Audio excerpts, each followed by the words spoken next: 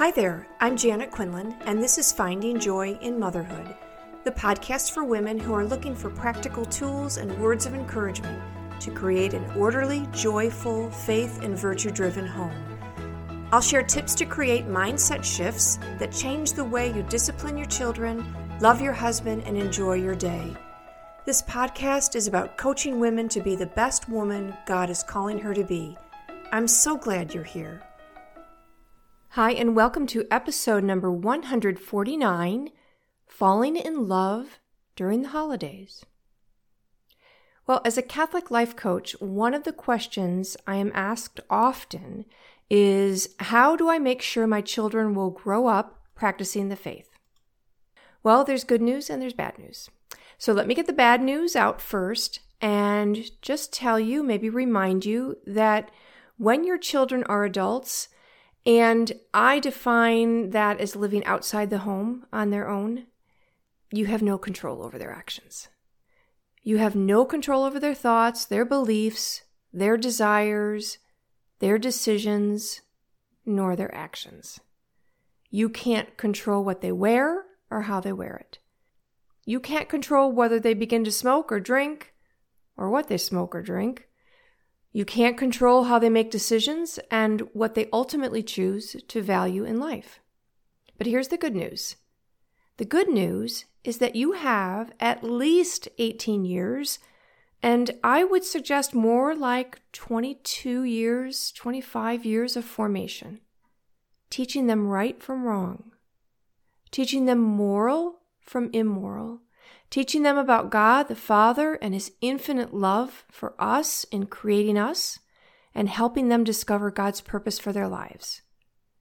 You can teach them about God the Son and His direct words of how to live and love, and ultimately how to have faith in God the Father and His divine will. And you can teach them about God the Holy Spirit, the grace and the love to know Jesus and the Father. You can teach them everything, and we often want to just get the facts. What do I teach my children? Well, we certainly have the Catechism and the Holy Bible to teach our children, and we can fill our children's minds with all sorts of facts about our faith. But the secret to having children be more inclined to live their faith as adults is that we teach them to love. And facts don't create love. When we first met our husband, we probably talked a lot and shared information, facts, about ourselves to each other. But the facts didn't make me fall in love with Michael. Time together and experiences of connection made me fall in love with Michael.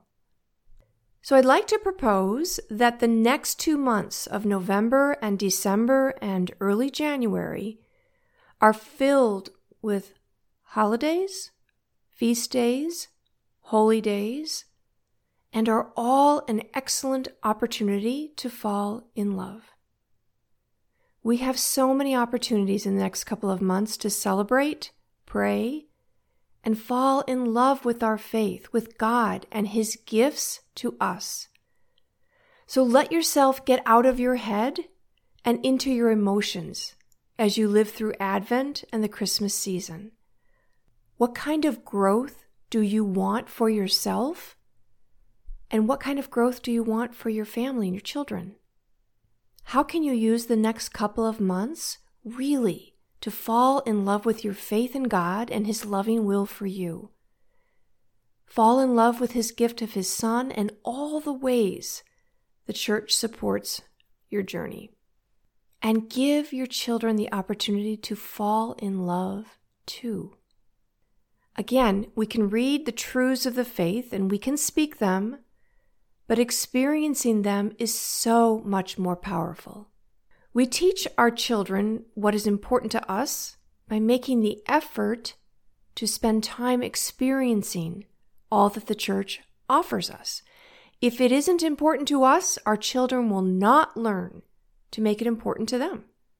So here's a very easy way to do it. I think, like I said, the next couple of months are like prime real estate for teaching children to love their faith and for deepening our own faith.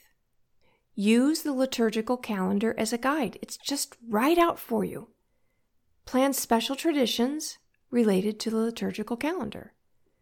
The second thing is keep Santa where he belongs. Now, we'll talk about that when we get into Christmas. So, the Sunday before Thanksgiving, we have Christ the King. Make a king's cake. Do you know what that is?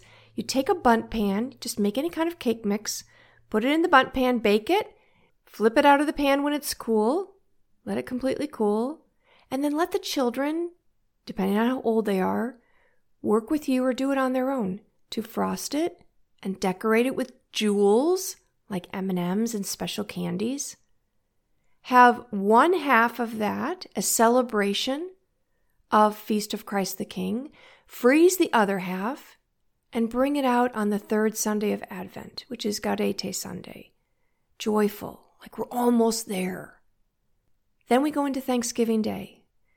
And Thanksgiving Day doesn't have to be about turkeys or football. You can give it real meaning in thanking God for his gifts. And then you can also watch a football game, but really bringing it back to your relationship with God, helping your children develop a relationship of thanksgiving with God. So the next Sunday after Thanksgiving is the beginning of Advent. And if you're not in the habit of having an Advent wreath in your home, this would be a great year to begin the habit.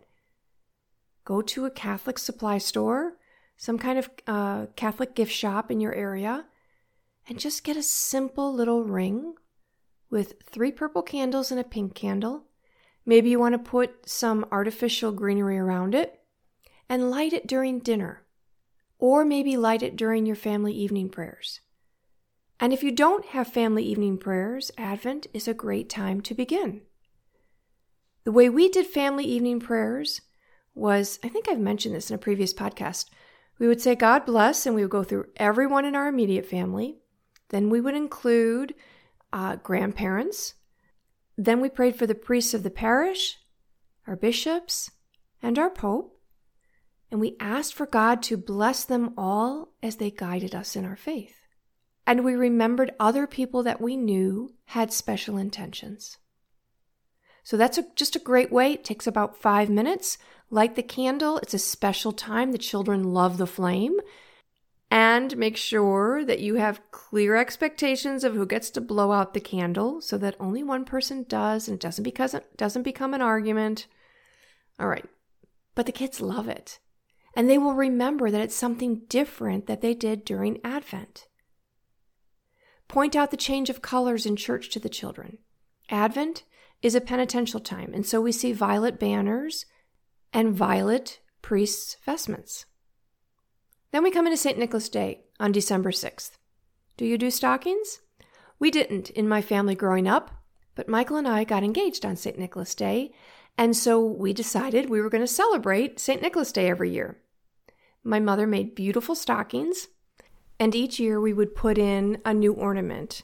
I usually had a theme for each year so that when they left the house as adults, they had a whole set of ornaments for their tree in their home.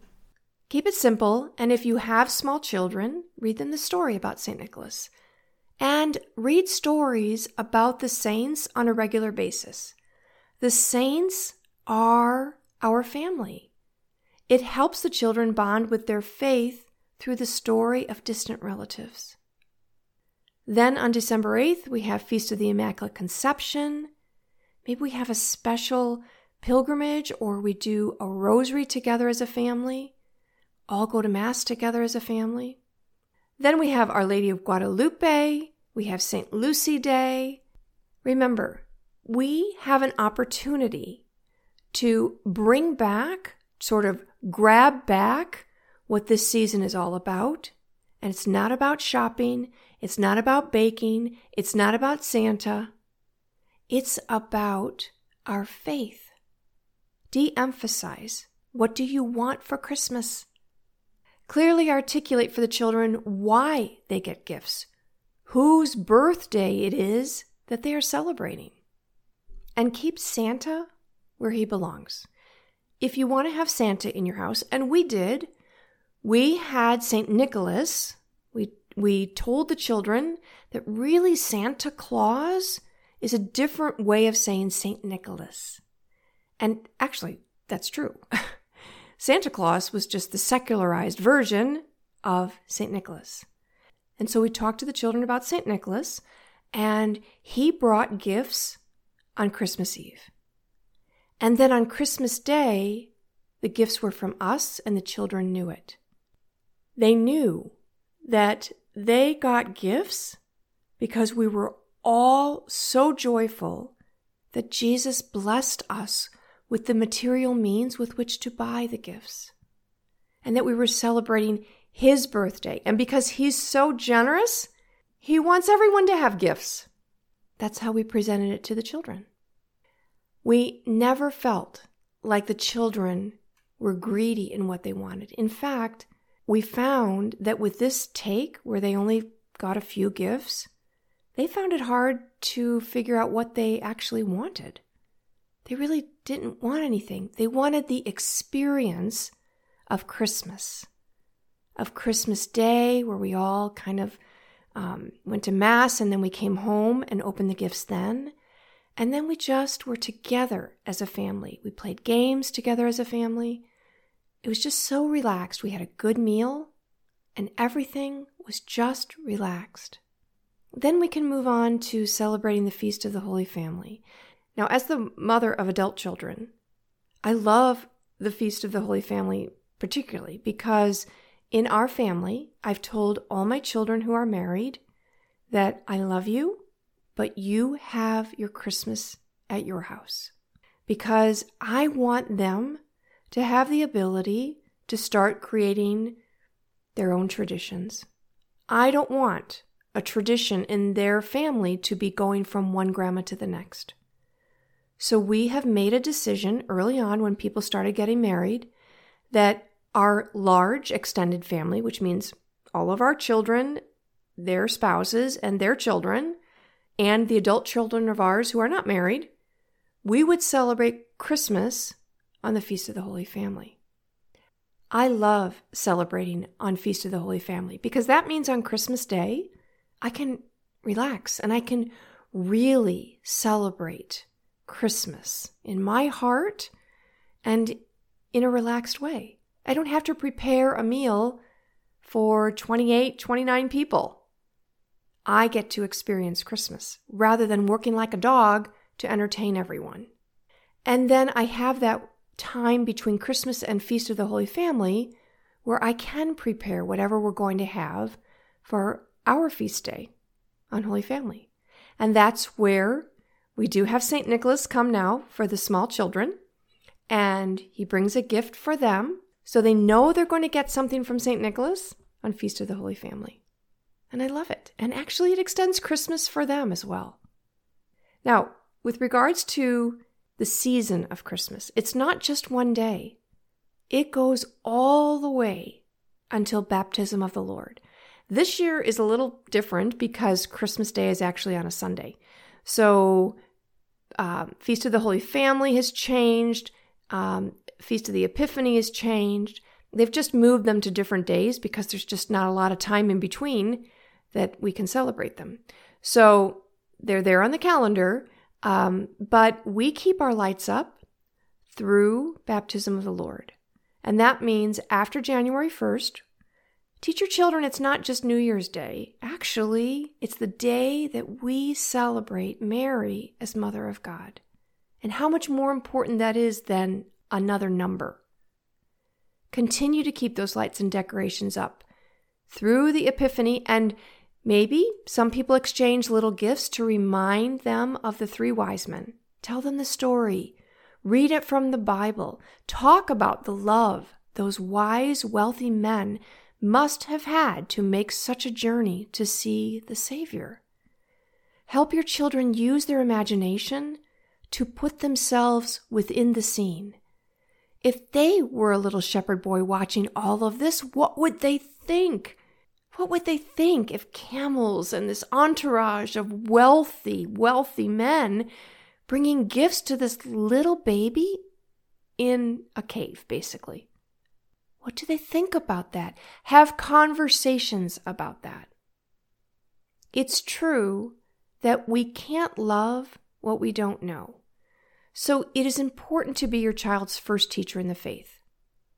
But remember that experiences can be the greatest teacher and the source of a true bonded love to a life of faith.